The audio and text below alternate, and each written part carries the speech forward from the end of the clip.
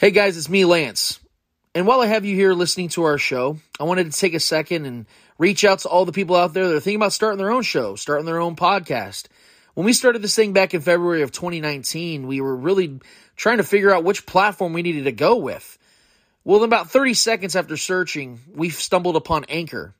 And since February of 2019, we have not looked back. Because, guys, it's pretty simple. With the quality that they provide, the accessibility that the platform provides, along with the fact that it's absolutely free, while you could potentially be making money doing it, it was pretty easy for us. And I think it'd be easy for you as well. So do me a favor. If you're thinking about starting your own show, you're thinking about starting your own podcast, download the free Anchor app or go to anchor.fm to get started. I promise you guys, you won't regret it. All sports, all the time. There's heroes and there's legends. Heroes get remembered. Legends never die. This is the Spoken Podcast. Hold your ears, folks. It's showtime. I'm your host, Lance Twidwell. Man, that kid, he can ball, man. He can ball. Touchdown, Kansas City! Patrick freaking Mahomes, baby! Let's talk some sports, because that's what we're here to do. You are tuned in to The Spoken. Ladies and gentlemen, here is Lance Twidwell. This is the Spoken Podcast. I am your host, Lance Twidwell, here inside the Spoken Studios with my guys, Trevor Twidwell. That's good. Mr. Yo himself will be here momentarily, at least we're hoping so. He's always got something new going on each and every week. We are so glad to be here for episode 99. We're inching ever so closely to that triple digit, which, I mean, we anticipated was going to happen, but, you know, you never really know what's going to happen in the podcast world. You know, people get different interests. Trevor gets a new cologne. Maybe he wants to, try out a new lifestyle. Who knows? What's going to happen here? Maybe Eddie finds himself, in the warm clasps of Billy Hodge and just never wants to leave his sight. You never know what's going to happen in the world of podcasting and in the world of sports in particular. But nevertheless, we're here for at least one more episode, guys. And we're so glad that each and every one of you are here to be with us, for all you OG podcasters, for the people that have been, live streaming, that have converted over, for the YouTubers that have been hanging with us. We thank you and appreciate you for allowing us to play a small portion in your weekly routine. As we all know that the biggest thing tonight is going to be about talking NFL playoffs, and this is the finally we get an opportunity to talk some Chiefs football, and it feels like the first opportunity to talk real Chiefs football for the first time in, I would say, 3-4 weeks. Well, that really matters. I mean, even the Saints game 4 weeks ago was not really a meaningful game. It was a big game. It was fun, but it wasn't meaningful in the grand scheme of things when it comes to seeding. The last real big game for the Chiefs was against the Dolphins, and that was 5 weeks ago. So we are finally at that place when the Chiefs are geared up and ready to go and face a meaningful and worthy opponent on the AFC side. And we are so glad and so excited and anticipating to breaking these matchups down. We got 4 of them, 4 huge matchups in the divisional round. We're going to give you guys our predictions coming up in the show. We're going to get to the Eddie Hour. We got the Monday mailbag to get what you guys are talking about, what you guys are fueling on. We're going to hand out some L's. We got a lot to talk about, but I want to start the show off with something, and it's going to be a little bit different because I want it to be more of an interactive opening. We were planning on having our guy Ron the Show Hughley on tonight, and because of a few little mishaps and errors that we had, we're just want to recap a little bit of what we talked about with Ron, because we actually had a chance to talk to Ron before the show, pun intended, and I wanted to get his thoughts in regards to a few things. Obviously, in the Houston area, him being a sports radio host and Sports Radio 610 with Clint Storner, they have a show that they do on a weekly basis.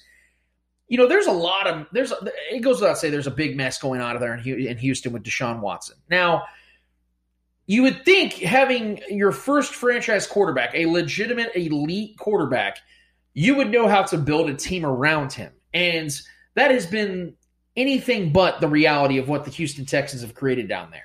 They got people out there that we don't even know what their purpose and plan is with guys like Jack Easterby. They go and make questionable decisions at the GM's position with Nick Caserio. And this has never been a franchise of greatness to begin with, so the expectations are low. But when you have greatness at the most important position in sports, one would tend to think that that is something that you would maintain and handle properly and efficiently to build a winner around. We talked to Ron a little bit tonight, and he basically, when I even suggested the thought that maybe Deshaun Watson to be traded and potentially maybe to Miami for picks and Tua, he quickly told me that he's going to buy an airfare ticket to come out here and two-piece me, and then told Trevor to go ahead and take care of the business for me because that's absolutely absurd and ridiculous. And I understand where Ron's coming from in that regard. But, and I want to get your thoughts on this, Trevor, the Texans have to have some sort of contingency plan, though, because Deshaun Watson is in a position where, although he's under contract for 5 more years, he can play hardball. We've had big names, the legendary Andre Johnson, the legendary DeAndre Hopkins, come out on social media and speak out against this Texans organization about the inabilities and the inefficiencies they have and how Deshaun Watson should play hardball and lean into what he's already doing. Yeah. Could you see a scenario where the Texans are going to try and trade or at least get a sense or a feel of what's out there for Deshaun Watson, or is that just absurd? It's absolutely not absurd. From that organization, what they did with DeAndre Hopkins, like you said, anything is possible as far as doing the wrong thing in Texans land. And as we all have come to discover as of lately in these last few years in sports, the leverage is no longer in the hands of the administration and of the front office of these and ownership. The superstar talent is definitely starting to recognize the leverage that they contain. We just saw that with James Harden. The Rockets were absolutely not even going to play ball with the Nets when they were trying to do a trade earlier. Then all of a sudden, James Harden's a net, so these guys can wiggle their way out if they want to. Granted, James Harden did it in a much less classier way because Deshaun has every right to feel the way he feels right now. James Harden is just a prima donna. So 2 different scenarios, but the result can be the same. Dude, this could go so many different ways. I would, if I'm a betting man, I would bet on the Texans finding a way to screw it up and trading Deshaun. And having a mess of a trade, because we already saw what they did with DeAndre. I mean, it was pennies. It was embarrassing. It was an absolute travesty. So if I'm Deshaun, obviously I want out. And as a fan of Deshaun's game, I want him out too. I think he deserves a better spot to be competitive with Patrick Mahomes, because I think he's right up there, to be competitive with Patrick Mahomes. Because I think he's, outside of Patrick Mahomes in the AFC, the best quarterback in this division. So he deserves so much better, man, for the way he's been treated. The class act that he is. I mean, he's not, he's just now lately starting to kind of voice and vent his frustrations, but for the most part, since he's been a class act. His numbers have been incredible. By far the best quarterback in franchise history already over there. He deserves much better than what he's been getting. And I don't know, man, this is a mess. I don't know if the Texans can fix it. If I'm Deshaun, I'm forcing my way out.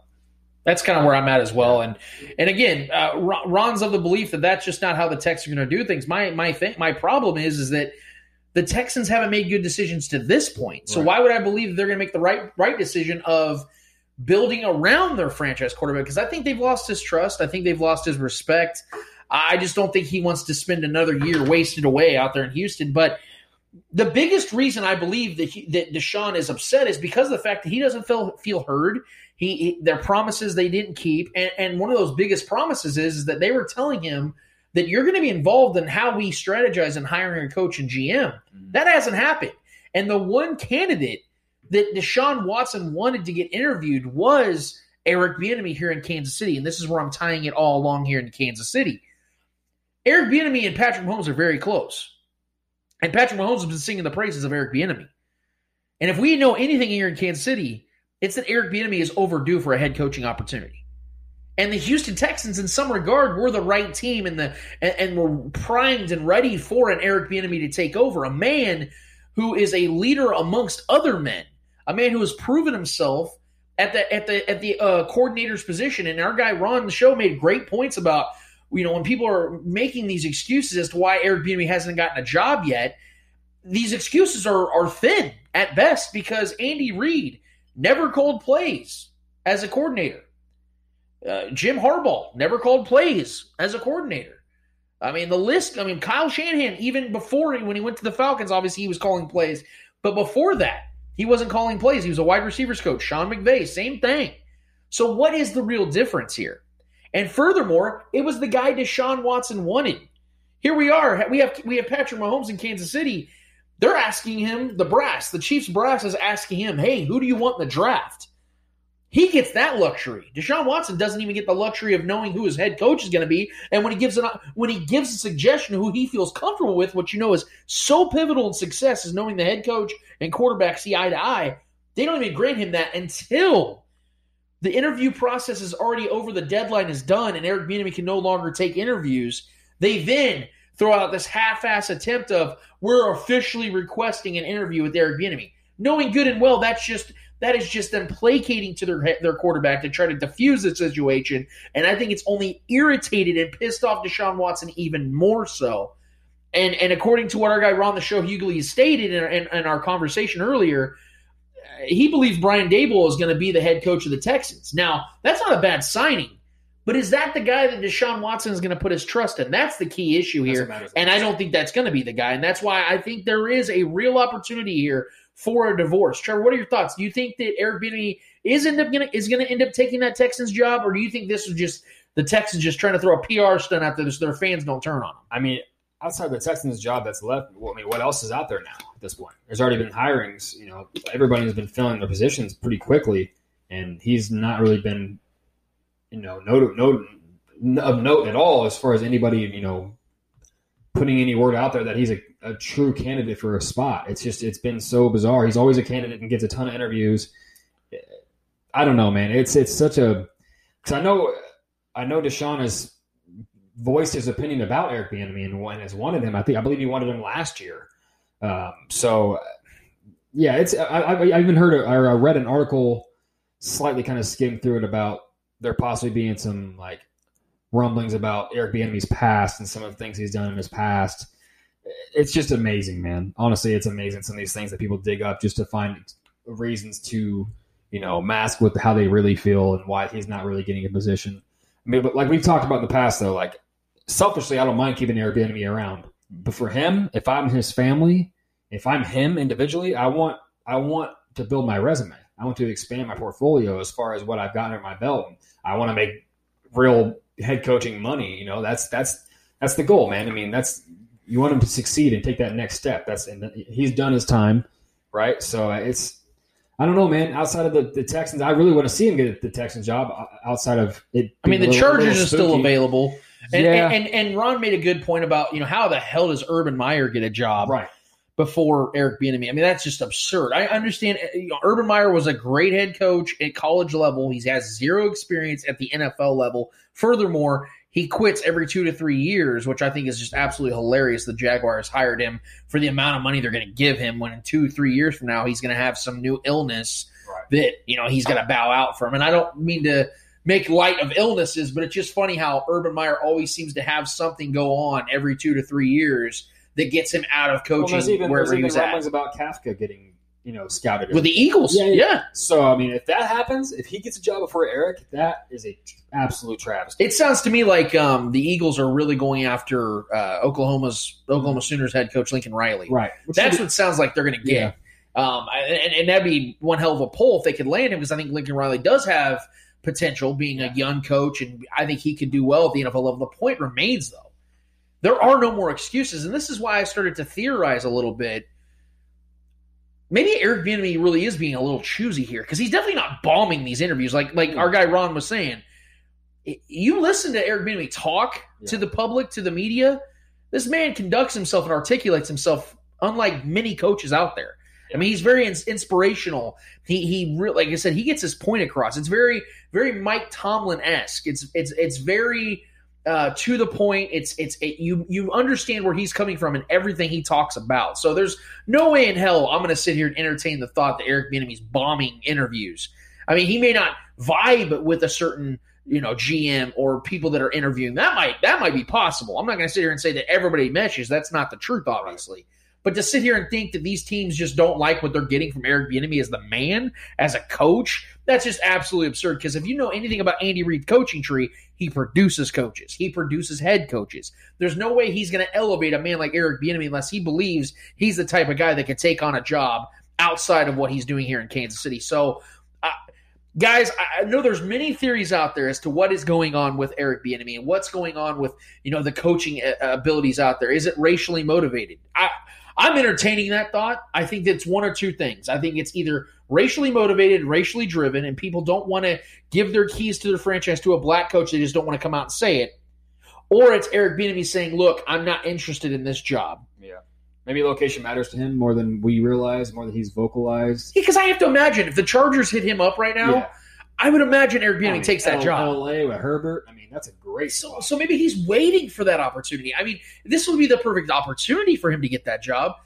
To me, there's no other reasons fathomable as to why he doesn't have a head coaching job. I just feel like job or coaching jobs, head coaching jobs fill pretty quickly. Once there's traction, usually the coach gets hired pretty quickly, so they can get him in as quickly as possible, get his coaching staff in, get everybody acclimated. So I feel like if they were, and with Eric Bieniemy being a hot topic last season, and then leading into this next offseason, you'd think he'd be on the top of the list, and he probably would have got hired quickly. So at this rate, it doesn't look like he's going to get a gig. No, he's not. And yes, to the extremes of being a Chiefs fan, it is beneficial to have Eric Bieniemy for another year, especially for Clyde. This team, yes, and this team absolutely respects him. Him and Travis Kelce have an incredible relationship. Patrick Mahomes 100% believes in him. If you go and watch the video of NFL films when you look at Super Bowl 54. When Patrick Mahomes requests the wasp chip play, who is he talking to? Mm-hmm. Eric Bieniemy. Not to say that Patrick Mahomes and Andy Reid, obviously, they click on all cylinders too. But Eric Bieniemy and Patrick Mahomes, they work together and it flows. And Eric Bieniemy is a valuable asset to Kansas City. So having him here is great. But as a human being, you want to see that person get that generational wealth. You want to see them get that head coaching money.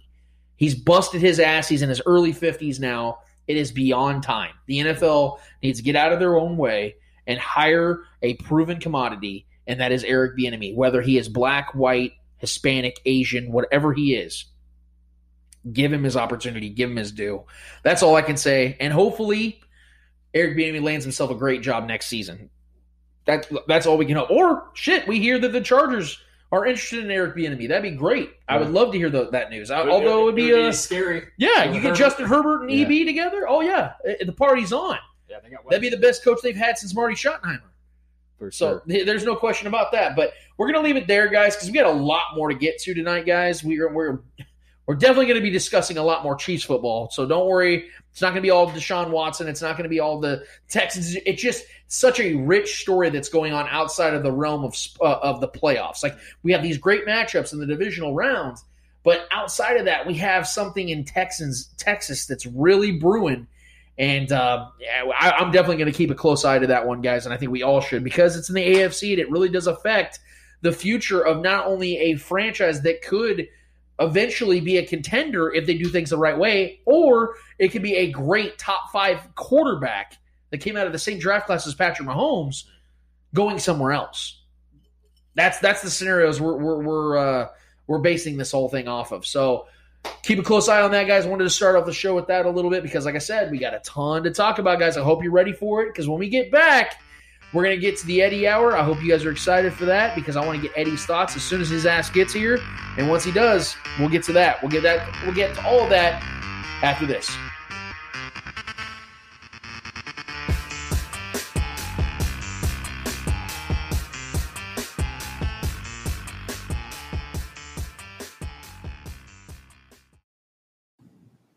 Commandeer is Kansas City's alternative apparel brand. They make unique Kansas City-themed apparel and accessories with an emphasis on counterculture. They're nominated for 2 Best of KC 2019 awards in the Pitch magazine and have plenty of designs for both sports fans and anyone else.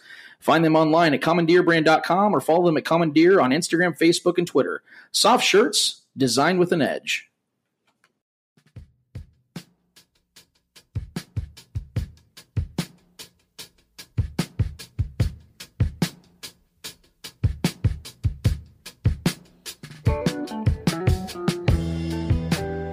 Back at it again on the Spoken Podcast for segment number 2. I am your host, Lance Twiddle, here inside the Spoken Studios with my guys, Trevor Twidwell. What's good?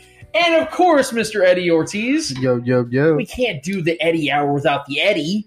It would just be the hour. You know what I mean? Exactly. And I don't want to just do the hour, guys. We got to get to the Eddie hour. So nevertheless, our guy Eddie is joining us for segment number 2. Eddie, what is in the Eddie hour this week? All right, man. Let's kick it off. Pretty strong. I want to see what you guys think about this. I want to get your thoughts on the whole James Harden to the Nets trade and stuff. Well, I mean, we've all talked about it in our text thread this week when it all happened. We were kind of open-minded to the idea that it could potentially take place. I didn't really know what was going to happen with the Rockets and James Harden. James Harden made sure to ruin the relationship as much as possible to the point where he basically strong-armed the Rockets to get that trade done because his eyes and his mind and his heart were set in Brooklyn to reunite with Kevin Durant, who he started back in OKC with several years ago. For me, it's like this, guys. Trevor and I were talking about this before the show tonight. James Harden is a superstar talent. So on paper, you add him to the equation with Kevin Durant and possibly Kyrie Irving. You think, oh, championship team. No, it's not a championship team. And I've been trying to tell people this. If this happens, on paper, it's fun. And it's going to be fun. They're going to score a lot of points. And it's going to be really exciting through the regular season. But it's going to be more of the same. More so because of the fact that, one, Kevin Durant is by far the best player on this team. And he's coming off an Achilles tear. He's in his mid-30s now. You're not going to access the best out of Kevin Durant. He looks great. He looks great right now, though. He looks great right now, no doubt. But it's not going to be on a night-in, night-out basis. They're trying to keep him on a pitch count as it is. Now they're going to be demanding more from him because he's their best defensive player by far because they traded Jarrett Allen, and they have no real perimeter defenders at this point. James Harden, like I said, he can fill the stat sheet up, but we all know he does not play defense, and we all know what he does in the playoffs each and every season. That's not going to change. Kyrie Irving, where the fuck is he? The last thing we knew about him is he's taking Zoom calls with Sex and the City celebrities, and he's at a birthday party for his sister unmasked, and he just got a $50K fine for that today. So I don't even know if Kyrie Irving's going to return. Not to mention the fact they are coached by a first-year, zero-experience head coach in Steve Nash. Love him to death as a player. I have no idea what he's going to be as a head coach, more so with the egos that he's going to have to take on. They have zero depth now. The Rockets won this trade for the long haul with all the picks and the young players they got. I 100% believe the Nets are, without question, out of the finals opportunities at this point. Not that the East is so great. It's just that I don't believe in this roster more so now than ever with them adding James Harden. I mean, there's so much variance here. I don't even know where to begin because I don't know what's going to take. It's going to take the duration of the season for them to really figure this out, if it ever gets figured out, for all three of these guys to share the basketball, because all three of these guys are heavy usage rate guys. So all three of these guys demand the ball to get a rhythm going. They're all three rhythm players. Yeah, it's just, for me, man, the depth is gone now. LeVert's gone. That's their guy off the bench to give him, sometimes spot start. If Kyrie's out or if KD's out, he can spot start for both of them. Yeah, I mean, Jarrett Allen's gone, so they lost, now DeAndre Jordan's going to have to start at times probably. And be a spark off the bench. It's a strange. But at the same time, we've seen teams like in Miami with LeBron not be very deep teams and still go to 3 to 4 title runs. So it's definitely possible out of the East. They're still my favorite team to come out of the East. That's just an overwhelming amount of talent. If those three guys are clicking together, and there's no way you can stop that three-headed monster offensively. If they're all getting theirs, you're not going to beat them. So I just think that if that's a big if too, because the chemistry here is the biggest part, and availability is huge too with Kyrie. We don't know. We got Stephen A. Smith coming out telling him he needs to retire. Kyrie is the X factor here. But even if say if it's just James Harden and Durant, that's still scary as shit. They can still make some moves before the trade deadline to get depth. If Kyrie's out, if they want to move Kyrie, because that can still very well happen. If Kyrie becomes a nuisance here once again, they can move him for some pieces. If someone's still going to accept Kyrie somewhere else, I'm spitballing here, but as it is right now, they're still by far my favorite team to come out of the East. I just think that is way too much firepower offensively. I don't care how bad their defense is. If you got to keep up with that three-headed monster offensively, this is something we've never seen. We've never seen this much firepower offensively as a three-headed monster offensively in the NBA history. These three guys. I would say the 2017 and 2018 Warriors were pretty damn close. You have Durant, Steph, and Clay. Yeah, but you got a guy in Kyrie that can get you all play together. That can get you just as many points as Steph. that can get you just. And you got KD that is a better scorer than Steph, and you got James Harden who is a better scorer than Steph. All three of these guys, Kyrie being right at Steph's level scoring wise, and the other two are better scorers than Steph in my mind. We've never seen anything like this, man. And they're all still in their prime. It's just a matter of if they mesh. They are definitely still in their prime. KD doesn't look like he's missed a step. He's looked good. They got him on a pitch count. For sure. They're not playing him on back-to-backs. For that's sure. not prime right KD. now. But, I mean, when he is playing, that's all that matters. When I watch him play, he looks like KD. He looks incredible. Yeah. So, no, I mean, there's so much in flux right now, man. We don't know. Yeah, we don't know. We don't even know where the hell Kyrie is. Right. So, we know Harden out of his mind. Yeah, we know Harden's bought in, but yeah, man, it's kind of a mess. But that's just way too much talent for me to pick against them in the East right now. All right, and I know James Harden can't even join the team just yet. Not yet. Until the COVID other protocols. They have a whole season figured out. I guess until the other guys that went to the Rockets pass their physicals, that's when he can actually join. Right. A lot of moving pieces. There's 4 teams involved in this. Yeah, man. Victor Oladipo, it's crazy. Yeah. I always thought he was a good player. I like Oladipo. When he's healthy, he's awesome. He's a good player. I liked him in OKC. Good two-way player. I liked him in OKC. Yeah, for sure. Okay, so this is a quote from or a tweet from Woj. I'm sure you guys are very familiar with the Woj. Woj mom. Yeah, and I quote: "Significant discussion on league's call with general managers today about expanding rosters by allowing a third two-way contract slot this season." This whole conversation allowing a third two-way contract, because I think they're allowed 2 right now, if I'm not mistaken, came because in the last week they've had to postpone 12 NBA games, and obviously with the recent one that got rescheduled, I believe the Wizards. I think it was the Wizards. Yeah, to Monday, I believe, if I'm not mistaken. So teams are wanting to get a bigger roster, being able to get more players in order to avoid this kind of situation. So I want to get your thoughts on that. The thing about it really comes down to, and I'm sure every single team's going to ask this question: is it going to fuck up their luxury tax? Like, there's so many teams that go above the luxury tax, and if it isn't going to cause any more problems, I think teams are going to sign up on this because they're going to want to expand. I think every NBA team, if they had their way, they would expand their rosters naturally. 15-man rosters, only I think 12 can be active at a time, if I'm not mistaken. You definitely want to have more options to come off the bench, and you obviously have your G League guys that you can call up if need be. The thing I'm worried about is, and not to go away from your question, but it kind of answers it in its own way. The thing I'm biggest worried about is how many COVID issues they're having at the NBA level right now. I mean, you're talking about one extreme to another. At the bubble, they had 0 tested positive. Since they've been doing it where they're just traveling here and there, I mean, you're talking 40, 50 positive tests that we know of. So I don't know how the season's going to really go through unless they start putting more mandates on things with teams. That's going to be tough to do mid-season as well. Got a lot of players speaking out against that already, though. Yeah, exactly. That's the problem that they're facing now. So I really feel like this two-way contract stuff and adding players to rosters is kind of on the back burner because the guys they have on rosters currently are the ones they got to be worrying about.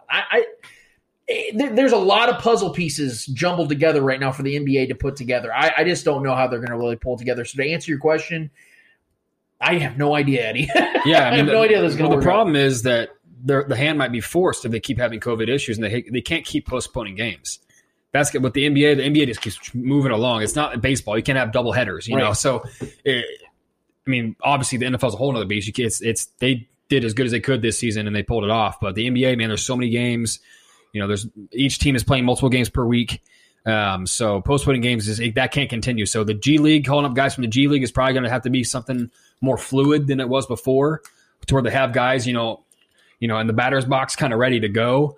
If something does happen, they are going to have to work into some kind of extra depth, some extra guys in the chamber to load up if need be, because that's just something they're going to have to do. They're going to have to bend, with the times right now. And we got guys like George Hill and other players coming out talking about how they're, I'm a grown man. You can't be telling me to stay in my house all day, which I totally get, man. It's been a fucking year since we've all had to isolate ourselves for the most part. Being a professional athlete and feeling like there was never really an off season with the bubble and pretty much taking a couple breaths and walking into the next season before you know it. So I fully support these guys and the way they feel about it, man. I felt like they should have done a regional type bubble thing where they still had some sort of bubble to kind of keep that framing, but they decided to go against that. I feel like that would have worked out, but I mean, honestly, man, yeah, there's so much up, and I at this point though, I think we should all trust Adam Silver to make the right decisions and be, as progressive as possible, figuring out and finding solutions. He's shown to be good at that. So I think if the NBA is in his hands still, I think they'll figure it out. So you kind of touched on my next question. So should the NBA, to finish the season off, do these type of bubbles, like regional bubbles? Is that like something the NBA has to look at now because of what's happening this past week? Yeah, looking at it is something they need to be doing now. The problem is that we should already been in a position. The NBA should have already been in a position where it was reality. Yeah.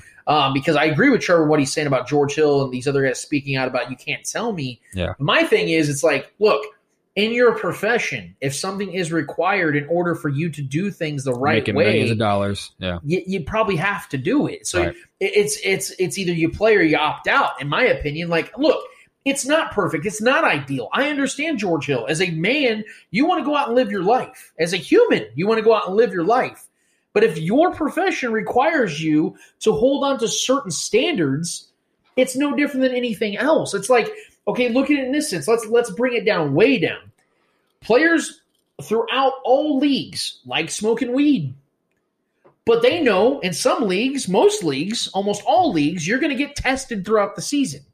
So what do? You don't smoke through the season. In the off season, when they don't test you, smoke all the fucking weed you want. But you can't sit here and go, well, I'm a cannabis enthusiast. You can't tell me. Yes, they can. Because by their bylaws, they can literally suspend you for this. Any other job you get fired too. Exactly. So that's the point in here. I hear you as a human, at the human level. I get where George Hill's coming from.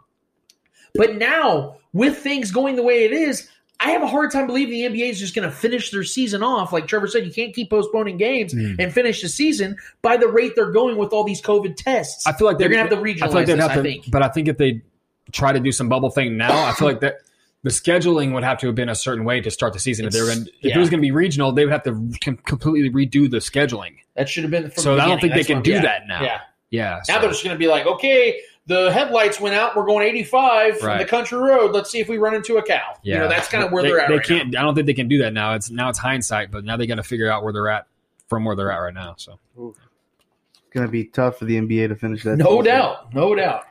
All right, man. Now switching to the NFL. I want to get your thoughts on the Jets' new head coach. Robert Saleh, I am a big fan of his, just from the most fundamental standpoint of being a coach and a man. I believe in. I've listened to interviews of his. I know his workout regimen. I know how he takes care of his body. I respect so many things about him. Also, coming from a Lebanese community, being in the NFL as a minority is already tough in itself. Being a Lebanese man in the NFL, that's unprecedented. But I don't think there's ever been a Lebanese coach in the NFL outside of Robert Saleh. And now he's a head coach in a humongous market. Look, man, I thought Eric Bieniemy was going to get this job. We just had a full segment about Eric Bieniemy's situation. We thought Saleh was going to be in Detroit. I thought, that was a slam dunk. Eddie, we talked about this. He's from hometown kid. Michigan. He went to Eastern Michigan as a tight end. There's a lot of connections there. There's a Lebanese community. Even he doesn't want to go there. Yeah. He didn't go there. So I think this is a great opportunity for him. They're talking about Sam Darnold. Are they going to keep him? Are they going to use it as trade bait for the number 2 overall pick? I have all the confidence in the world. I think he's going to be the type of guy that resurrects that franchise. I think they're going to keep Darnold there. I really think he's going to be the guy that resurrects that franchise. Why? Because having the last time the Jets were great or a really good franchise, a respectable franchise, they had a defensive-minded head coach. And I know we're in a league where it's offensive-minded and offensive-driven, but a lot of the top-tier head coaches in this league are defensive-minded head coaches. So I think he's going to fit that mold. I think he's going to be a Mike Tomlin-style head coach that drives and motivates grown men to give their all. Ron Rivera, same thing. That type of mentality is what I think Robert Saleh has. And I think he's going to be that type of head coach that immediately you see, maybe not in the win column. They may not go 9-7 and 10-6 next season. But you will see a difference in how that team's culture is. I think he's that guy, and I think you're going to see that guy there for a very long time. Just turned 41 years old. Yeah. Very young head coach. think he's got years as a head coach in this league. Yeah. I love it. Yeah, I like the new trend, too, of a lot of young head coaches in this league. It's really started to trend that way. We have, I think 6 guys that are in their 40s and a couple in their high 30s. Sean McVay's 33. That's what I'm saying. Yeah, and what's the name in Green Bay? Kyle Shanahan's 39. Right. Like, these guys are going to be around for a there's 3 coaches time. in the NFL that are in their 30s. Cliff Kingsbury, who's going to get fired one day, is, 38, 37? Like, my these boy guys Cliff. are young, I like Cliff. man. No, man, this signing is great. Outside of him, outside of Eric Bieniemy, this is the guy I wanted to see get an opportunity to lead a team. And it's a good spot. I know Jets is frowned upon franchise right now, but they've just been ran poorly and coached poorly the last few years. So he's a guy that can demand a room. He's a guy that can demand a city. I think he can go out there. I think he's perfect. He's a hard-nosed, loud-mouthed, very gritty type guy. I think he's perfect for that big market and what Jets fans want, because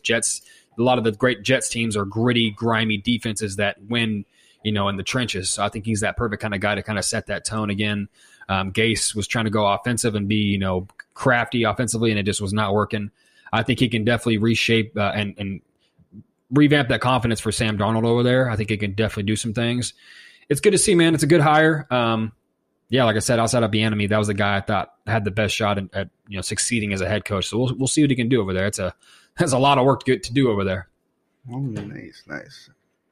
All right, next question. Let's see. Oh, I want to get your thoughts on the whole Urban Meyer to the Jaguars. They kind of touched on it. Yeah. Look, I love it for all the wrong reasons, because this is 100% going to blow up in the Jaguars' face. And why I say that. Urban Meyer, let me preface this, and is astoundingly great all-time head coach at the college ranks. He won, 3 national championships, or 4 national championships, I believe, 3 with Florida and 1 with Ohio State. Incredible record. He knows quarterbacks like a motherfucker. Utah, he pumped out wins. Everywhere he's gone at the college ranks, he's done incredible. He has 0 NFL head coaching experience. He's in his mid to late 50s. And the biggest knock that I have on Urban Meyer is not his qualifications. It's not even my concerns about him at the NFL level. It's the fact this guy loses interest quicker than a teenage kid. Like, straight up. You get a kid a present at Christmas, a month later, they're done with it. That's Urban Meyer with his coaching jobs. Yeah. And he's had prestigious jobs. Well, you can get away with that in college. Yeah, Florida, Rotating Utah, bodies. Ohio State. Great landing jobs. And he bowed out at every single place he went. And I don't want to, we talked about this in the opening segment. Yeah. I don't want to downplay illness. I don't want to sit here and say he doesn't have any health concerns. To me, it's just really convenient. By year 3 and 4, Urban Meyer's bowing out. I just find it really hilarious that's worked out. And the fact that the Jaguars overspent on him. All with the belief that he's going to turn Trevor Lawrence into the next promising young quarterback, which he very well could. But can he coach and build a NFL team and roster? I don't believe he can. I don't think this is going to work. And I think in 3 years, the Jaguars are going to be another coaching search, because by age 60, Urban Meyer is going to be done again. He's going to retire again, and the Jaguars are going to be lost with I think, a really good quarterback in Trevor Lawrence, and they're going to be without a vision again. This is a perfect marriage for it to be a divorce, if that makes sense to you guys. I think this is hilarious. I think the Jaguars absolutely screwed their future up by putting it into the hands of a man who has no desire to be there long term. In my opinion, it's a sexy pick. It's a sexy pickup. It's a sexy signing. It's a big name. I don't really have a strong stance on it, because I want to kind of wait and see, because like you said, he has no resume in the NFL and hasn't done it. So, I mean, coming into a team when you know you're most likely getting an elite quarterback talent and Trevor Lawrence as your guy to start your career in the NFL, that's a good, landing pad to start from, a launching pad to start from. So, I mean, I'm honestly, I'm really interested to see how this works out, see how this plays out. It's a great spot. I mean, in Florida, Jacksonville, I know it's not the best spot as far as overall, franchise and any kind of success that franchise has ever had and what they do, moving forward. But I think he's got the chops. He's got the experience in certain ways. He's a championship coach, not the big times, but the guy knows his stuff. It's just a matter of, can he hit the ground running in the NFL? Because that's what they're expecting. They're expecting him to hit the ground running. They're expecting Trevor Lawrence to hit the ground running when they draft him. With the success that we've seen a lot of young quarterbacks, like Herbert and Mahomes and all these guys, the day they start, they're ready to go. They ball out. Lamar Jackson's, all these young guys have come in and played really, really well. I think they're expecting that with Trevor Lawrence. So, I mean, it's exciting. I think it'll be cool. It's a cool story developing. It's good news finally out of Jacksonville. This could be good news for them. I'm honestly really, really interested and intrigued to see how it plays out. I don't really have a strong stance on it either way, though. All right, interesting. Last question to you guys. How big of a loss is Nurkic to the Blazers for the next 8 weeks? I believe he's out for the next 8 weeks with the fractured wrist. Broken wrist. Look, Nurkic is starting to creep into that injury-prone territory. He's missed a lot. I think he missed 70 games the year before. Yeah. He missed a ton of games last season, and now he's going to miss a ton of time this season. Extremely talented player. He's extremely valuable to the Blazers organization. Yeah. When he's on the court and when he's off the court, you see a significant difference. He's a walking double-double. He's an amazing talent. He's always hurt. This is a problem the Blazers have to really think about. I don't know what his current contract structure is, but I would imagine if they could find a way to get out of the Nurkic business, they would have to do so. Because I think he's now in his later 20s. He's starting to get to that place now where do you really want to spend your future dollars into a guy who's going to get into his 30s eventually and is not going to be healthy all the time, not going to be available. Availability is everything in the world of sports. Damian Lillard fighting through injuries, half the size of Nurkic. Not trying to say Nurkic ain't trying. I'm just saying he's had some really bad luck when it comes to the health department. I have a hard time believing that he's going to be a long-term solution for them, even as a small, loyal area to players. Like, they love their players up there important. They're loyal. That's what they got up there. That's their team. I get that. But eventually, even the most loyal of teams have to realize this is a business at the end of the day. Is he a great business decision? I don't think he is at this time. Yeah, I mean, he's definitely becoming injury-prone. He's kind of been that since he's been in the league, unfortunately. He's awesome when he's healthy. I honestly, I don't think this is 8 weeks will fly by in the NBA. He'll still have plenty of time to get that reacclimated once, that'll be at around midseason, if that. So, yeah, I mean, I think it'll be fine. I think they'll be fine. I'm not really expecting too much out of Portland anyways this year. I mean, I think that they've been playing some good basketball, especially Damian Lillard and McCollum. They've been balling out. But I mean, is anyone really worried about Portland as a threat? And, is he the missing piece? He's their third best player, if we're being honest. Yeah, but Portland's just not an important team right now. They're just not, if we're being real. They're just not. They have great names and talent and guys that have, big games. But Nurkic is a good player.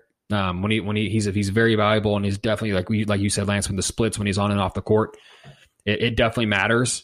But he'll be back in a few to 8 weeks. And I think he'll be just fine, but I'm not expecting. They're not a scary team heading into the postseason if they make it. All right, that is it for me. Good stuff, Eddie. I like the Eddie hour, man. He was fashionably late tonight, but he had some I would say, commitments that he had to attend to. But we're glad to have him back because we need to get to the meat of the show, guys. It is the divisional round. We have 4 humongous matchups this week, and we need to unpack these, and we need to make some predictions. And I got an upset this week that I think you guys are going to be interested in. We'll get back to that after this. We are building it bigger. We are widening the corridors and adding more lanes. We are building a religion, a limited edition. We are now accepting callers for these pendant keychains. KC Hemp Company, your most trusted CBD provider in Kansas City, shipping nationwide. Ancient plant for a new age health. Follow them on Facebook and Instagram at KC Hemp Co.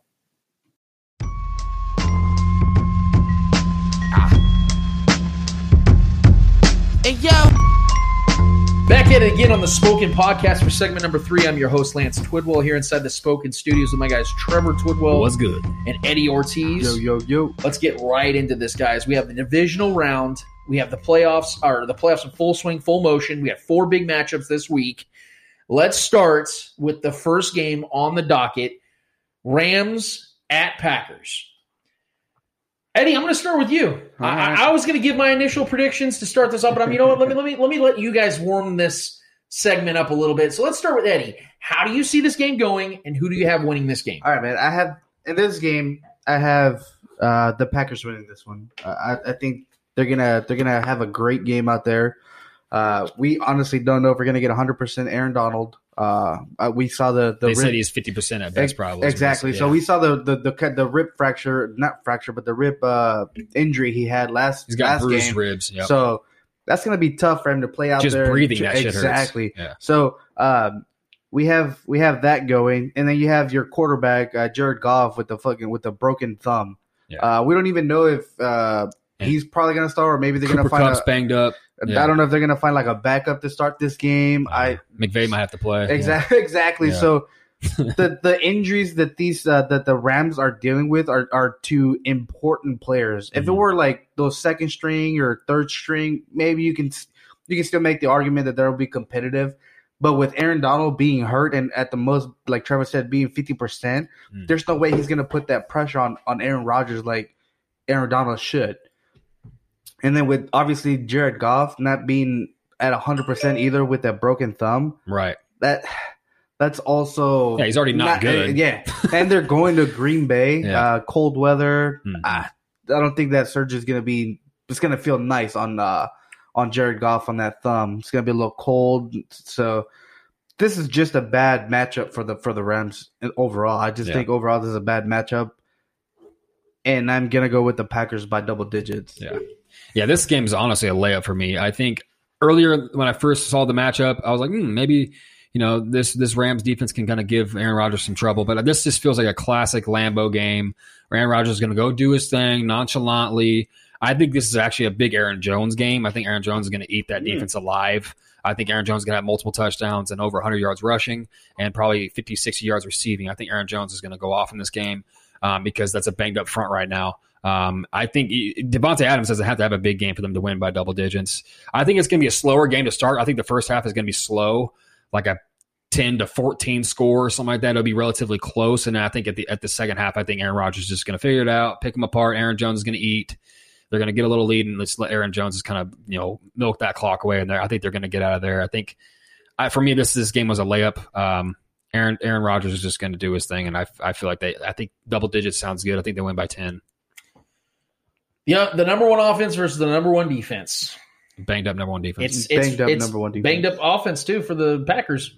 They're missing their best offensive lineman. They're missing. They're not. It's rare. I'm just saying, it's just rare to get. How these many types times of you got to matchups. watch Aaron Rodgers do this though? Yeah, the Packers' offense. I mean, this is why I think Aaron Jones is going to go off. Their offense has been unstoppable. And if you want to throw out that one Tampa Bay game, I mean, they've been seamless. LA team traveling to the icy cold. The Packers averaged 30 points a game this season. The Rams allowing fewer than 19 points per game this season.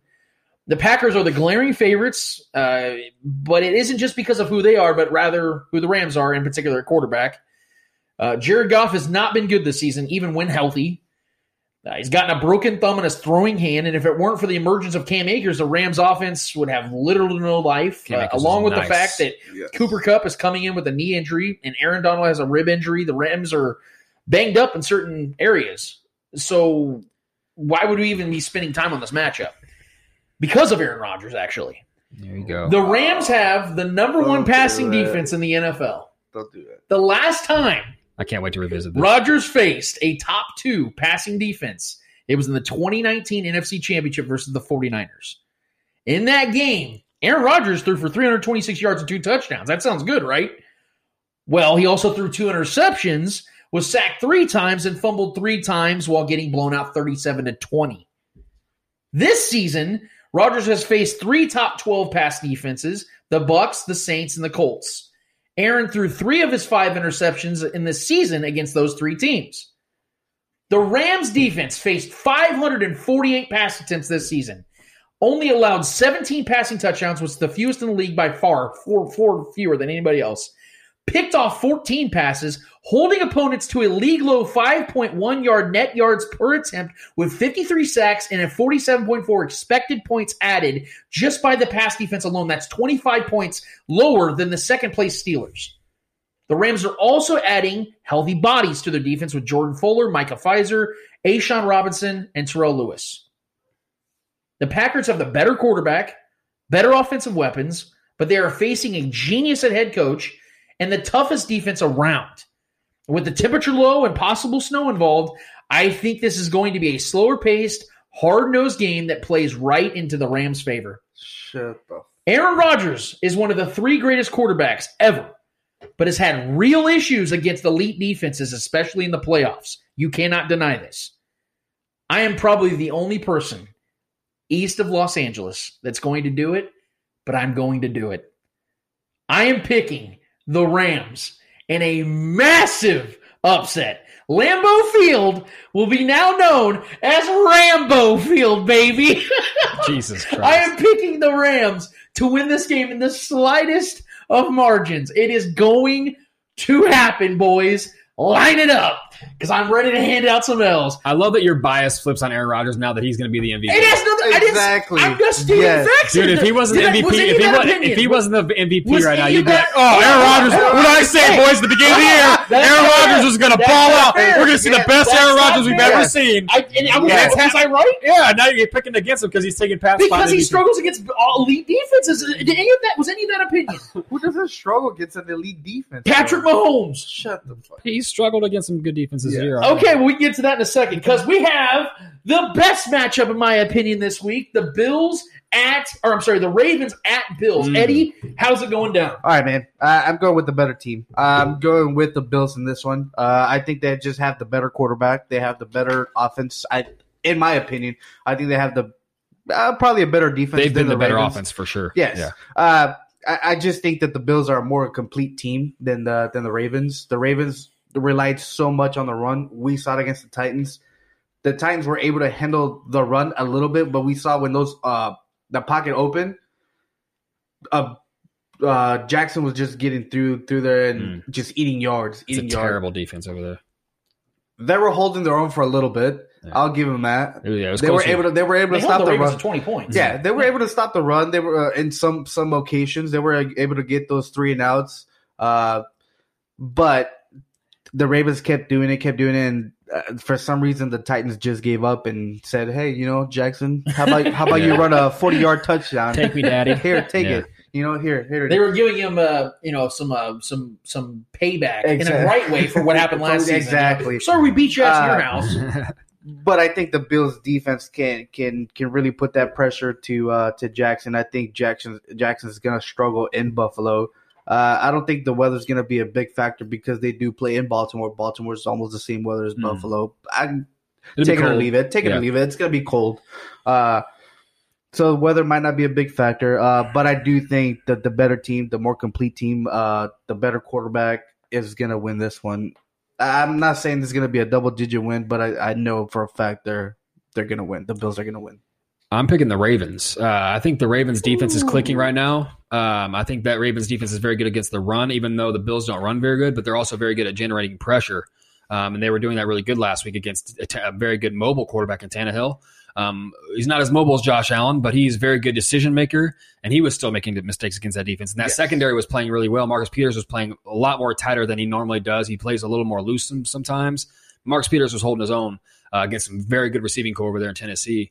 So I know Stephon Diggs is a different level, and that connection with him, and I get it. Him and Josh Allen's connection has been up there with the best this year, if not the best, with their numbers.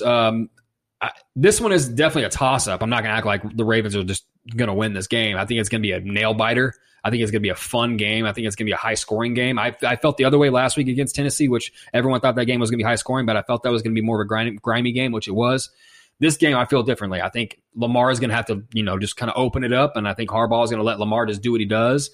And I think Lamar is going to use his legs not only to run, but to open up and extend plays and find, guys like Hollywood Brown downfield, and his tight ends downfield, because they use like 2-3 tight ends a lot of times in their sets. So I think there's going to be a similar type game to how it was with the Browns. That electric game. Both teams are just at each other's throats, shootout. I think it's going to be a super entertaining game. I think both teams scored 30+, but I have the Ravens edging it out. I don't really know how. I don't have a result on how it gets there. I'm giving the Ravens the edge there. I'm taking the Rams in this one, too. I'm just kidding. Look, both these teams are coming in insanely hot. Yeah. In their last 14 games combined, they're 13-1. Mm-hmm. So they're the hottest teams in the NFL.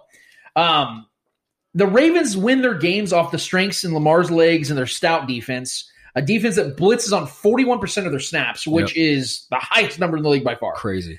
That usually bodes well for the flock against most opponents because most quarterbacks can't handle that kind of pressure. Unless, of course, you're facing the likes of Patrick Mahomes and Josh Allen. Yeah.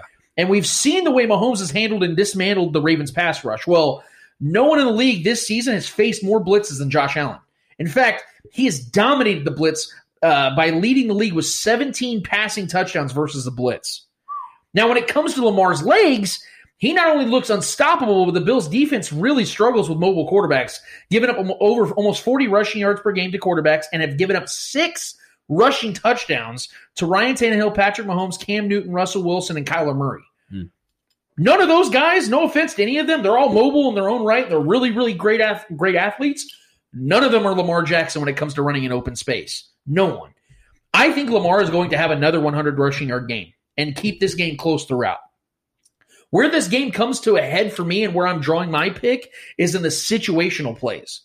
Lamar has had games throughout his career, or even last week, when he's been equally great on the ground as he was awful in the air. You can get away with that against an inferior opponent in the Titans.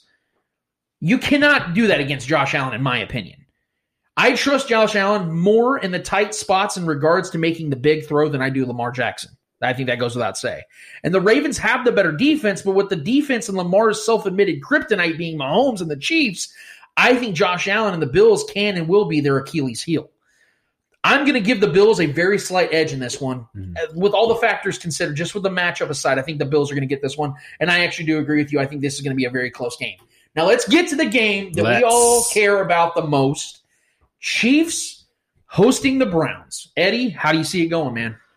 This game has been the toughest for me to pick who the winner is. I think both teams are coming in hot. We do have the Chiefs having a 2 week, pretty much a two week bye.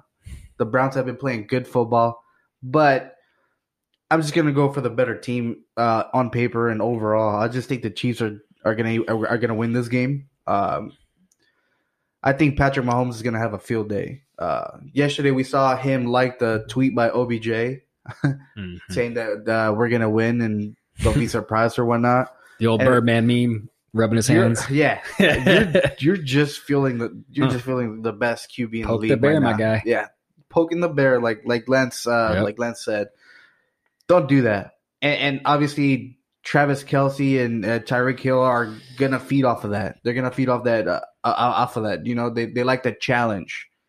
They feed off of that shit for some reason.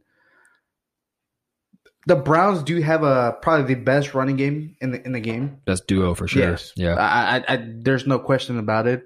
The Chiefs have struggled against the run, but I mean that last year's defense struggled against the run. But in the games that matter the most and stopping the run, they're able to stop the run. How? I don't know. They're able to tackle. They're able to tackle runners. We saw it last year against Derrick Henry. Derrick Henry only rushed for 60 yards after coming from 3 straight 200-yard rushing games. That's fucking incredible. So I do think the Chiefs are gonna outplay the Browns. I think the Browns are way too happy with the one victory they got in the playoffs. I think they're comfortable and as they should be. But yeah, I think they're being a little way too cocky too soon. So I think it's going to come to an end this weekend. So I'm going to pick the Chiefs. I like it. As I stated, last 2 episodes when we've hinted at and been chomping at the bit to get to Chiefs playoffs talk. I've said it. My mentality and the way I feel about what their mentality is going to be coming out into these games and every game in the postseason is similar to how we felt coming out in that Bucs game. Just open the floodgates from the jump. That's how I'm expecting the Chiefs to come out to start this postseason. The Chiefs are going to destroy the Browns.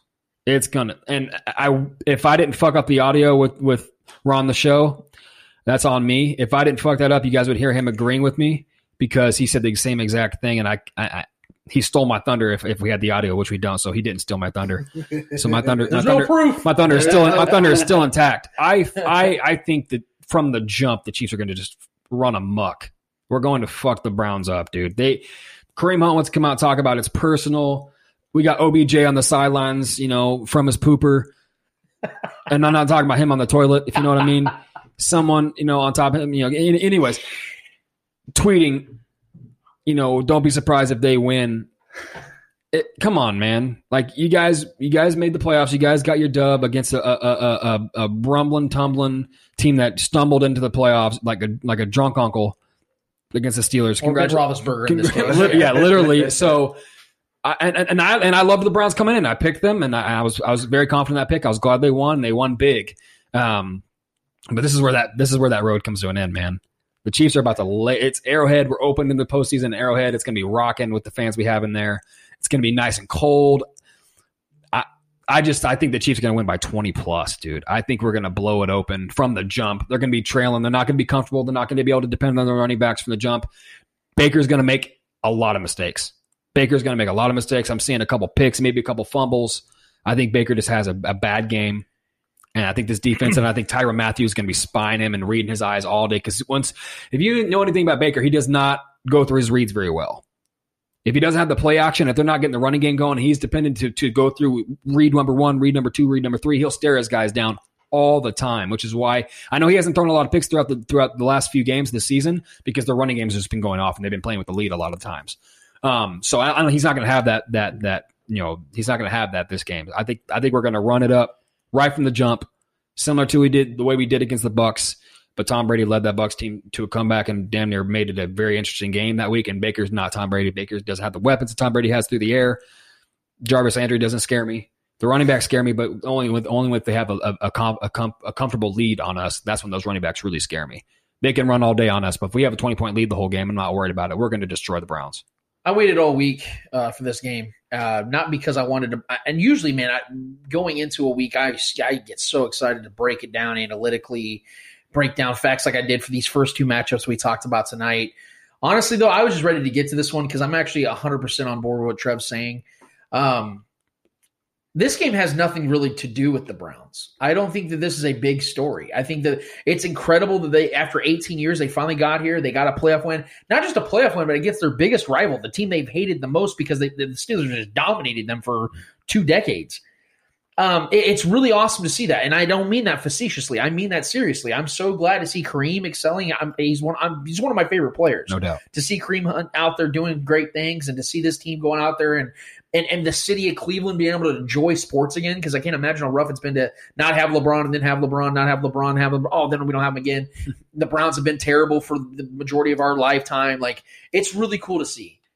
The Chiefs completely outclassed the Browns in every single way. There's tears of this shit. And the Browns do have a significant advantage of the run game, but so did the Titans last year in the AFC Championship. So did a lot of teams. So did a lot of teams. So the Ravens. Yeah. And yeah, exactly. And who did the Chiefs own more than the Ravens? Nobody. They own the Ravens more than anybody. Literally, Patrick Mahomes has stock on the Ravens. Like he bought the Royals and the Ravens on the same day. I mean, I swear it's been that bad. And everyone talks about, well, how do you game plan against the Chiefs? There really isn't one. Mm-mm. You don't have. There's no real way to beat the Chiefs. You just have to hope they help you get there. That's how they do it. That's how you beat the Chiefs. You got to hope that they get it done for you. And that's not going to happen this week because the Chiefs not only have been rested and well-equipped and ready to go for this game and have been fully prepared. We've heard about the obsessive game film studying that Patrick Mahomes has been doing, which is 100% true.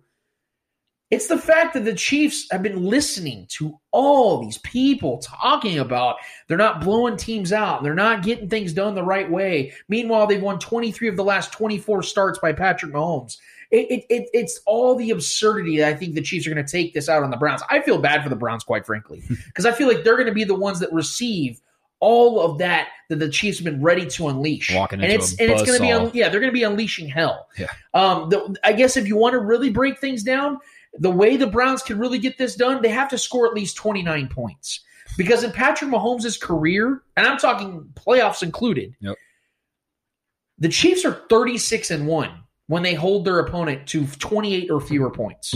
The only time they've lost a game with holding their opponents under 28 points or fewer was the Colts last season without Tyreek Hill, an injured Patrick Mahomes, without Eric Fisher. They had a lot of deficiencies in that game. No excuse. The Colts won that game fair and square. I'll give that to them. But one time in 37 games that they've held opponents under 28 points, unless the Browns are going to do that, they have no shot in this game. The Chiefs are going to unleash hell on the offensive side. The defense is well rested. They got Anthony Hitchens back. Tyrann Mathieu playing his best football of his career, and that's saying something. Chris Jones, Frank Clark are healthy.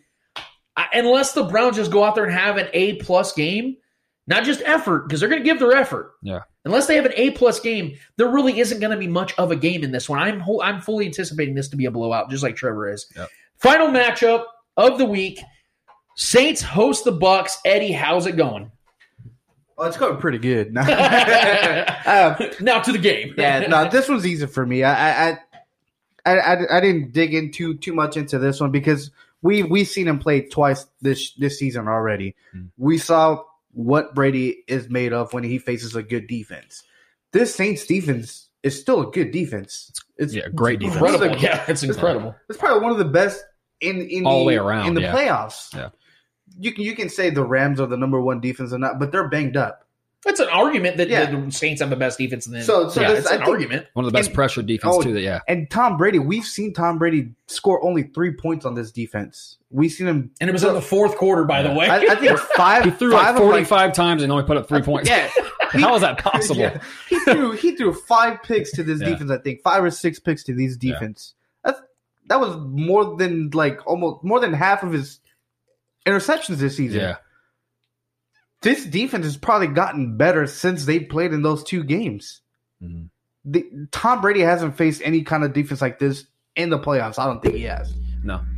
Well, the Washington football team is a really good defense. They were just young and outmatched. That's a really good defense up front. Their corners really going to compare them to the Saints? No, absolutely not. Yeah. So Tom Brady has struggled day in, day out against a good competition. And though the Saints do struggle at quarterback because their quarterback is not hasn't mattered. No. He's not good anymore.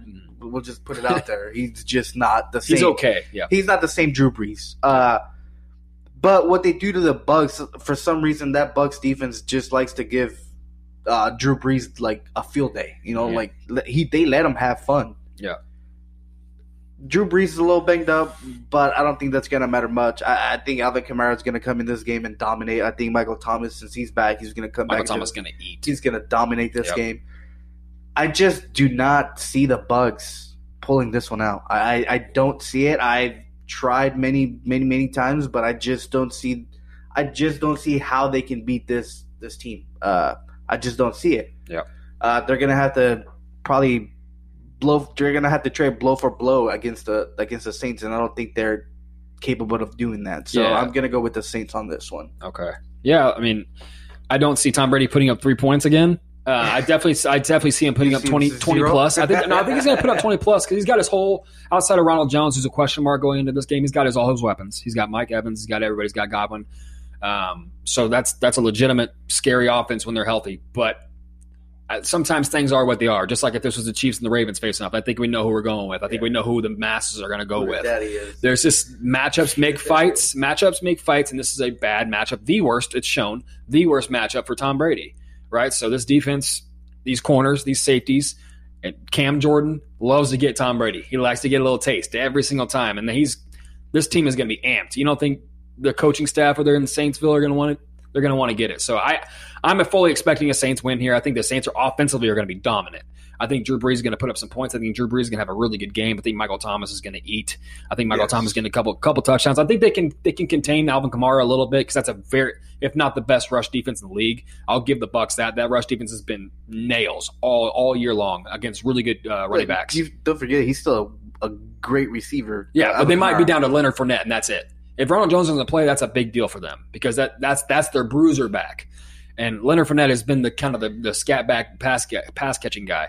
So I think the Saints pull it out. I think it'll be a tight game most of the way, but I think the Saints put up 30 plus and get the victory.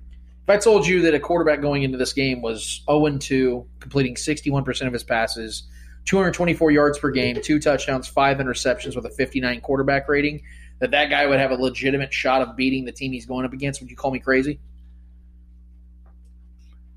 Maybe. Yeah, I would call that guy fucking crazy. Maybe. Because Tom Brady has been very good against bad teams this year. Let me just throw this little number out to you guys so that way you guys fully understand where I'm coming from when it comes to Tom Brady, because of the fact that I feel that things are a little skewed with his numbers this season over the last 5 weeks. They're on a 5-game winning streak, the Bucs are. The opponents that they've gone against record-wise, 7-9, 4-12, 5-11, 4-12, 7-9. None of those are the Saints. And the two worst games of Brady's season, by far, have been against the Saints. I don't really think we need to dig into this too deeply, guys. I think that the Saints are going to take care of business. The secondary for the Buccaneers is going to get torched. You have a healthy Michael Thomas, which they did not have in both of these matchups previous. It's a different Saints team. I think Drew Brees is as healthy as he's been in 7-8 weeks. Tom Brady's going to get sent home packing early, guys. I really think that's how this is going to go. I'm with you guys. I think this is going to be a double-digit victory for the Buccaneers for the Saints. Whoa. I'm not doing a twist here. I'm not doing a Rams here. Oh, shit. Yeah, but that's how I see this one going down. It's going to be a little anticlimactic. I don't think it's going to be as close as Trevor may think. I think it's actually going to be a 10-point victory for the Saints this time around, and they're going to get that playoff choke artist thing off their back for once over the last several years. This is big for Sean Payton. Get back themselves to the NFC Championship. So you got the once Rams again. Saints in the. So I have the Rams Saints in the NFC Championship. You guys have the Saints and Packers. Yes. In the AFC Championship, I have the Chiefs and Bills, like I predicted from the beginning of the season. I have Chiefs and Bills. You have Chiefs and Bills, and Trevor has Chiefs Ravens, which I would actually love. So, baby. So we're gonna get done with this, guys. Let us know what you guys have as far as your predictions are concerned. We'll give you guys our score predictions tomorrow on the Spoken Group, but we're gonna get to the Monday mailbag and get what you guys got going. We'll get back to that after this.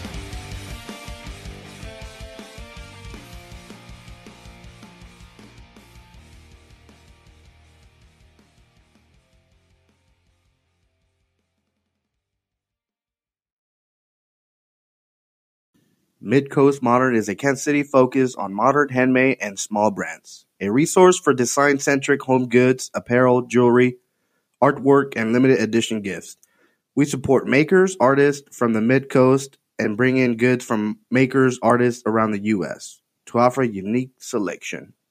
Mail time. Mail time. Mail time. The mail's here. It is time for the Monday mailbag. What we do each and every week is we give you guys the opportunity, the platform to basically just take over the show for an entire segment.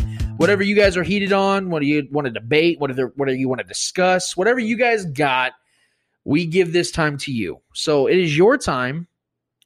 And without further ado, we're going to get into the Monday mailbag. Now, I will preface this by stating that I have been left alone for these final two segments. That's correct.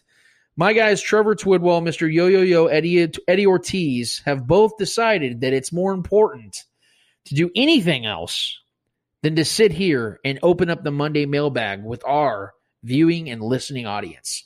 I know, I couldn't believe it myself either, but here we are, alone in our lonesome with Lance Twidwell. And I hope that doesn't creep you guys out because I promise you I'm not that bad. But nevertheless, we make this happen. We make this what it is. It's you guys after all. I mean, we don't even need anybody else. You don't even need me. You guys are the ones to discuss this stuff out. I'm just here to give you my reactions to it. So let's start with our guy, Billy Hodge. And I'm really surprised that Eddie did not want to at least get this one fired off because that's his guy after all. Mr. Billy Hodge asks the simple question. Will we have a complete O-line? Well, Billy, I would like to know what the definition of a complete O-line is. Are we going to have 5 bodies out there in the offensive line for the Chiefs on Sunday? Yeah, I definitely would bet on the fact that the Chiefs are going to have 5 offensive linemen in front of Patrick Mahomes. As far as complete is concerned, in the way of it being a safe offensive line, a complete offensive line that we would prefer to have out there. No, I don't think the Chiefs are going to have an ideal complete offensive line. But I do believe that they're going to have guys out there that they have to put out there by default because this offensive line has struggled with injuries and opt-outs. When you have those two things, it makes the job for your quarterback that much harder. And we've seen Patrick Mahomes have to carry this offensive line throughout the entire season, especially after Mitchell Schwartz went down, which I believe was week 5 of the Oakland Raiders. But he didn't look good all season. So I definitely think that you're going to see an offensive line out there that is as good as it could possibly be, if that answers your question. Moving to our guy, Brian Herbert. He asked the question, what position or group is under the most pressure on the Chiefs? Frank Clark and the D-line needs to turn it up, in my opinion. Well, I think that you kind of answered the question a little bit right there, Brian, because of the fact that I do think the most pressure is on the D-line because we all know what Patrick Mahomes in this offense is going to bring. Since Patrick Mahomes has been the quarterback of the Kansas City Chiefs in the playoffs in his 5 games, they've not scored under 31 points. I don't think that streak's going to end anytime soon. I think this offense is going to put up high amounts of offense or high amounts of scoring. It's a high octane offense. It's bound that this team's going to find the end zone several times in each and every game, which means that it's left up to the defensive line. If you remember, ironically enough, it was the defensive line that kept the Chiefs from getting to the Super Bowl in the 2018 AFC Championship with Dee Ford lining up off sides. So, yeah, Frank Clark with his contract, with Chris Jones and his contract, and them both, I would say Chris Jones had a much better season than Frank Clark, but both to their own standards had underwhelming seasons. I think that it's all going to hinge upon whether they can get to Baker Mayfield in particular with this matchup because of the fact that the Browns' offensive line is very much above average, and it's a very respectable offensive line, banged up or not. They have a very respectable and an offensive line that can protect Baker Mayfield. Steelers have, in my opinion, the defensive player of the year in TJ Watt and a great front seven, and they got zero pressures on Baker Mayfield last week in Pittsburgh. Chiefs are going to have to bring it on the defensive line side of things, and I think that's where the pressure resides. Donnie Couch asks, hey, guys, I know I haven't asked a question in a while. I've been really busy with life. Life has been going at me fast. What are your thoughts on the Cleveland Cavaliers and how good are their front court going to be with the addition of Jared Allen? I think they will have the best front court in the NBA. I'm going to have to disagree with you on that one, Donnie. I don't think they have the best front court. I think they got a young, respectable one that's coming up. The Cavaliers are a mess as a franchise when LeBron James isn't there. He's never going to return to the Cavaliers. I don't want to say never because I thought he would never return the first time, and he did. So maybe he'll go there at the tail end of his career with his son Bronny, if Bronny ends up getting drafted by them, which would be the most ironic thing in the history of sports. But I mean, I think it's respectable. Jared Allen's a very good one-dimensional player. He's an incredible rim protector. I just don't really put any stock in the Cavs as a whole. So I have a hard time entertaining that thought of them being the best at anything other than being the worst. But I hope everything's going good with you, Donnie. You do have some follow-up questions. What are your thoughts on the Lakers' depth right now, and what interior defense piece could they grab to solidify the interior paint defense or of that lineup and bench? When it comes to I'll answer the second part of that question first. The defensive pieces aren't really, I think, a concern for the Lakers. Not that they're not, they couldn't get better. I just don't think this team has really any holes. I mean, maybe they could actually, if we want to get technical, they could add maybe another shooter. Because as it currently stands, LeBron James is their best overall shooter on this roster. I think Wesley Matthews is up there. He'll give him a run for his money, but he's just a role player. It's hard for me to imagine I would take him to take a shot over LeBron James in any instance. The depth right now for the Lakers is insane. I was talking to Trevor before the show tonight. I think that it's going to be hard-pressed for the Lakers to even find competition as the season progresses and they get into the playoffs. I'm not sitting here saying there ain't other good teams. There are other good teams in the NBA. The Lakers, to me, are the only great team. Not just because they're the defending champions, but they got better. That team as a whole got better. So I don't see anybody in the West that's going to give them any real competition.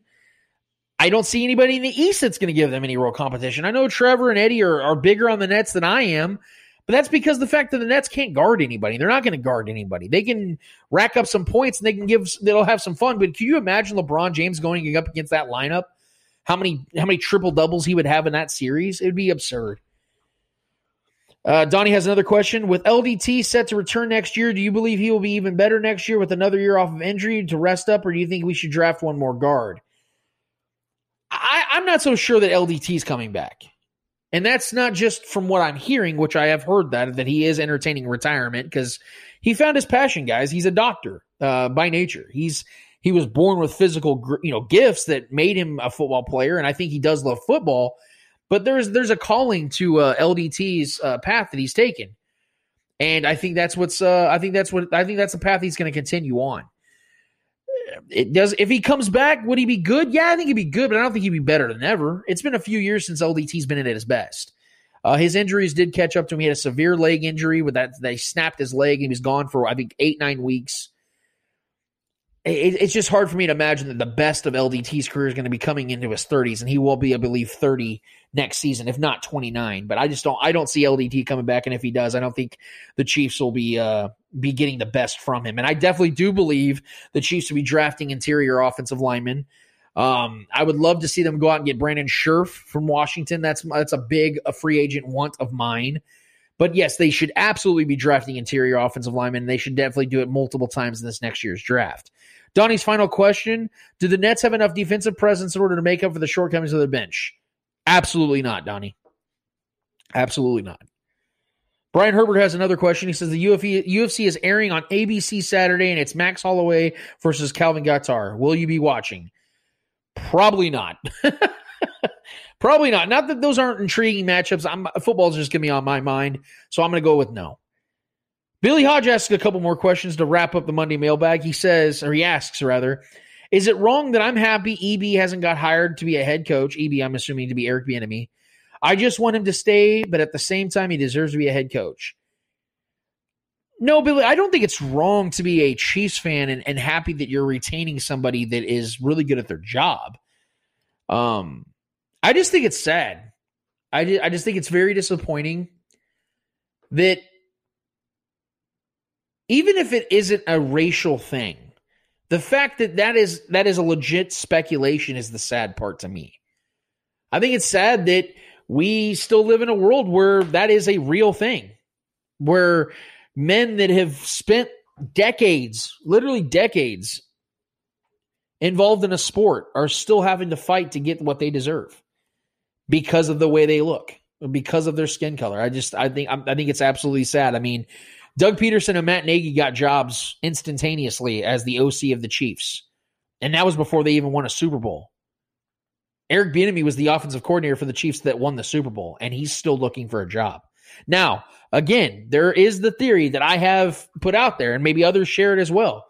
Maybe Eric Bieniemy is being choosy. Maybe he's the reason why this hasn't happened yet, and he's deciding to wait for the right spot. Maybe he's got a job lined up. Maybe the Chargers have hit him up. I have no idea. All I do know is there's a glaring problem. It's so bad that there had to be a rule put in place where teams had to interview a minority coaching candidate. It's sad. It's pathetic, and that's where we're at still, unfortunately, in the year 2021. Billy's final question to wrap this thing up. I wonder if Eddie is going to pick the Browns this week. One more thing. Lance is a freaking genius on his predictions. I did not make up that last part, guys. You can go look it up on the Monday mailbag on our Facebook page. That is literally what Billy Hodge did state at the end. And honestly, Billy, I couldn't agree more. I did initially, before the season started, I had my my final two teams. I had the final four matchups in the AFC. I had the Chiefs taking on the Browns, and I had the Bills taking on the Ravens, and I had the Chiefs and Bills advancing in those matchups. And I had the Ravens beating the Titans in the wild card round. So yeah, I'd say that things have been pretty nice for me on this end. But Eddie did not pick the Browns, even though he did say that he thinks the game's going to be decent. It was tough for him to pick. Eddie ended up, if you did listen to our matchup segment, he did actually pick the Chiefs. So Billy, you can put the knife down and not assault Eddie in any way. But that is the Monday mailbag. Usually we get more opinions and more viewpoints, but again, guys, it is solo dolo in the Spoken Studios for myself right now, so it was a little bit more brief, but nevertheless, I really do appreciate the questions that you guys did submit, because holy shit, man, those are good ones, man, and I am very much looking forward to the next week's set and series of the Monday mailbag. But we have one more order of business to attend to. It is called Hold This L.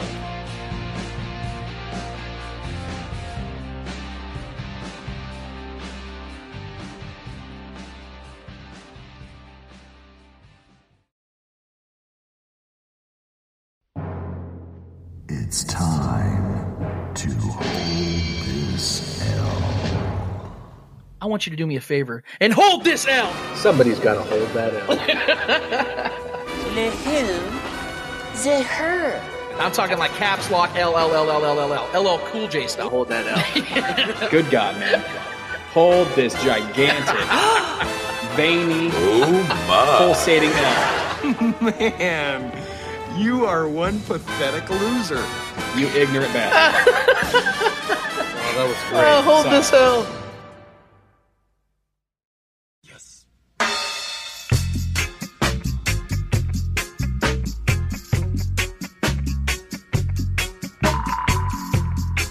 It is time to hold this L. What we like to do each and every week is give out some friendly or not so friendly L's in the world of sports.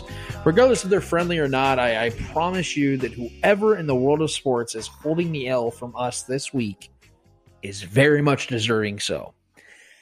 So since I am by myself, I'm going to give you guys a quick L and then maybe go off on a little tangent at the end of this show. But for me, when it comes to an L being held out this week, or handed out this week rather, I think it's pretty simple. I think it's a pretty easy, kind of low-hanging fruit type of L that should be handed out. And so I'm going to just go ahead and do that. There are many teams in the world of sports that have had inconsistencies with success. There's been plenty of teams that are just consistently successful because they know how to build a winning organization from top to bottom. And back to those teams that don't, they usually always find a way to fall back in line with losing and not being successful on a consistent basis. The Philadelphia Eagles are definitely one of those teams. And it's because of decisions like the one they made just this last week by firing their head coach, Doug Peterson. And let me, of course, start it out by saying that I don't believe that Doug Peterson has done a great job over the last couple seasons. I think he's made some very questionable decisions. I think that he's had some pretty shaky, inconsistent play calling. I don't even know if he's actually a great head coach to begin with. But the Philadelphia Eagles have been a team that, again, has had a history of failures and heartbreak, and to a point where it almost became a lovable loser Chicago Cubs pre-2016 type of situation. And then Doug Peterson came along. Carson Wentz came along. Nick Foles came along. And now they have a statue. Think about this. 2017 season, the Philadelphia Eagles win their first ever Super Bowl with Doug Peterson not only at the helm, but giving Nick Foles, their backup quarterback, in the Super Bowl against Tom Brady and the Juggernaut Patriots, the right to run the Philly, the most controversial play in Super Bowl history because of the fact that it was actually, I believe, an illegal shift. It should have been called back, but they missed it, apparently. The NFL, imagine that, NFL officials getting something wrong. They missed it entirely, and they got the touchdown. And then I forget which defensive player it was that got the ball out of Tom Brady's hands and ended up winning Super Bowl MVP, if I'm not mistaken. Everything went right for the Eagles for once, and they win a Super Bowl. And now 3 years later, they have a statue in front of their stadium with the coach they just fired, with the backup quarterback that is now the backup in Chicago to Mitchell Trubisky. And Carson Wentz. He's the one that I believe that Laurie, their owner, is choosing over Doug Peterson. The same quarterback that continues to get hurt, continues to fail himself, and wasn't even the one that led this team to the Super Bowl in 2017. If that isn't the most Philadelphia Eagles thing that's ever happened, I don't know what to tell you. Because this sounds like something the Philadelphia Eagles would have always done. So again, Doug Peterson, I don't really know how great of a coach he really is. All I do know is he gave them prominence. He took them to places they've never been before, and I highly doubt they'll ever be back, at least in our lifetime, because of stupid-ass decisions like this. So the Philadelphia Eagles, do me a solid and hold this L. Because goddamn, you guys basically are asking for it at this point. And you're going to be handed a lot more L's throughout the years. I don't know what they're going to do with the coaching or the quarterback situation. I really have no idea. All I do know is they made a humongous mistake, and they made a very rash and quick knee-jerk mistake by firing Doug Peterson the way that they did. I don't want to get into the whole semantics of what took place in that last game with them tanking the game, because that's what they did, and I thought that was above Doug Peterson's head, but it sounds to me like there were some decisions conflicting between both management and coaching staff. Doug Peterson wants to move on from Carson Wentz, according to reports, and the brass wants to stick with Carson Wentz, and obviously that was the end-all, be-all. Before we get out of here tonight, guys, I definitely wanted to thank our guy Ron the Show Hughley.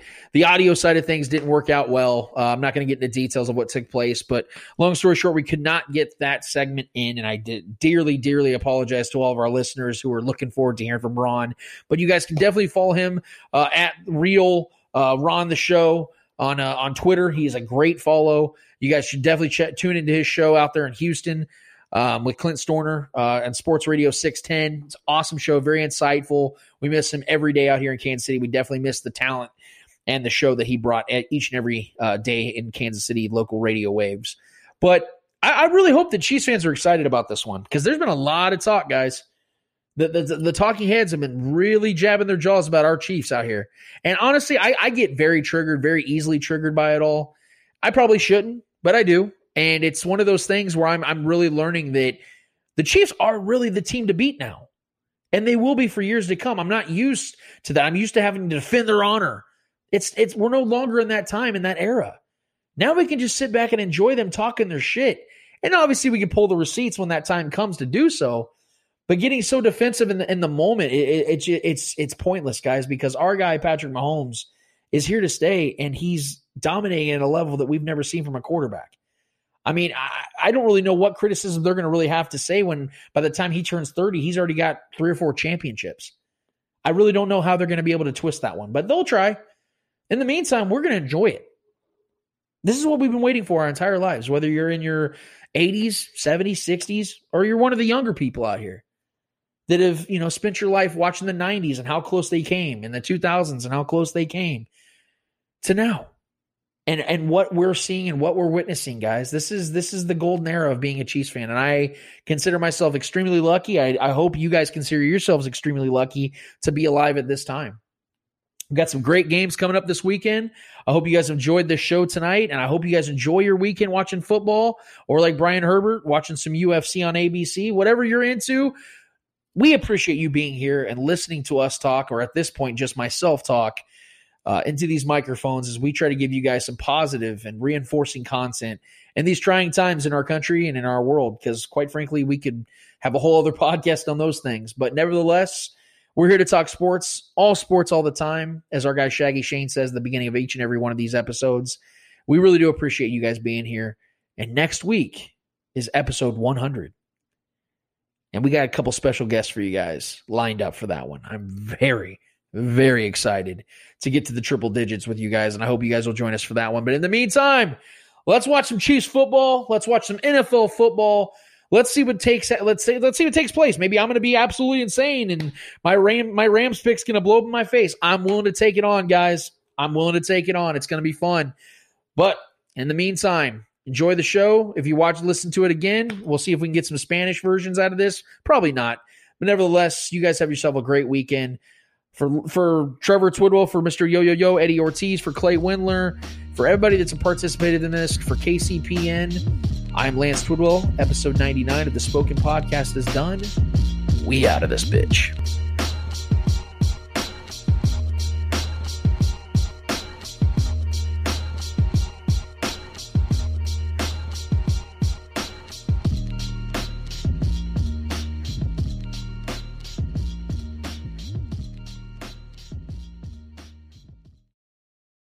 We're going to get out of this bitch. Thank you so much for listening, guys. See ya. You are tuned into The Spoken. I might actually stick around for a little bit.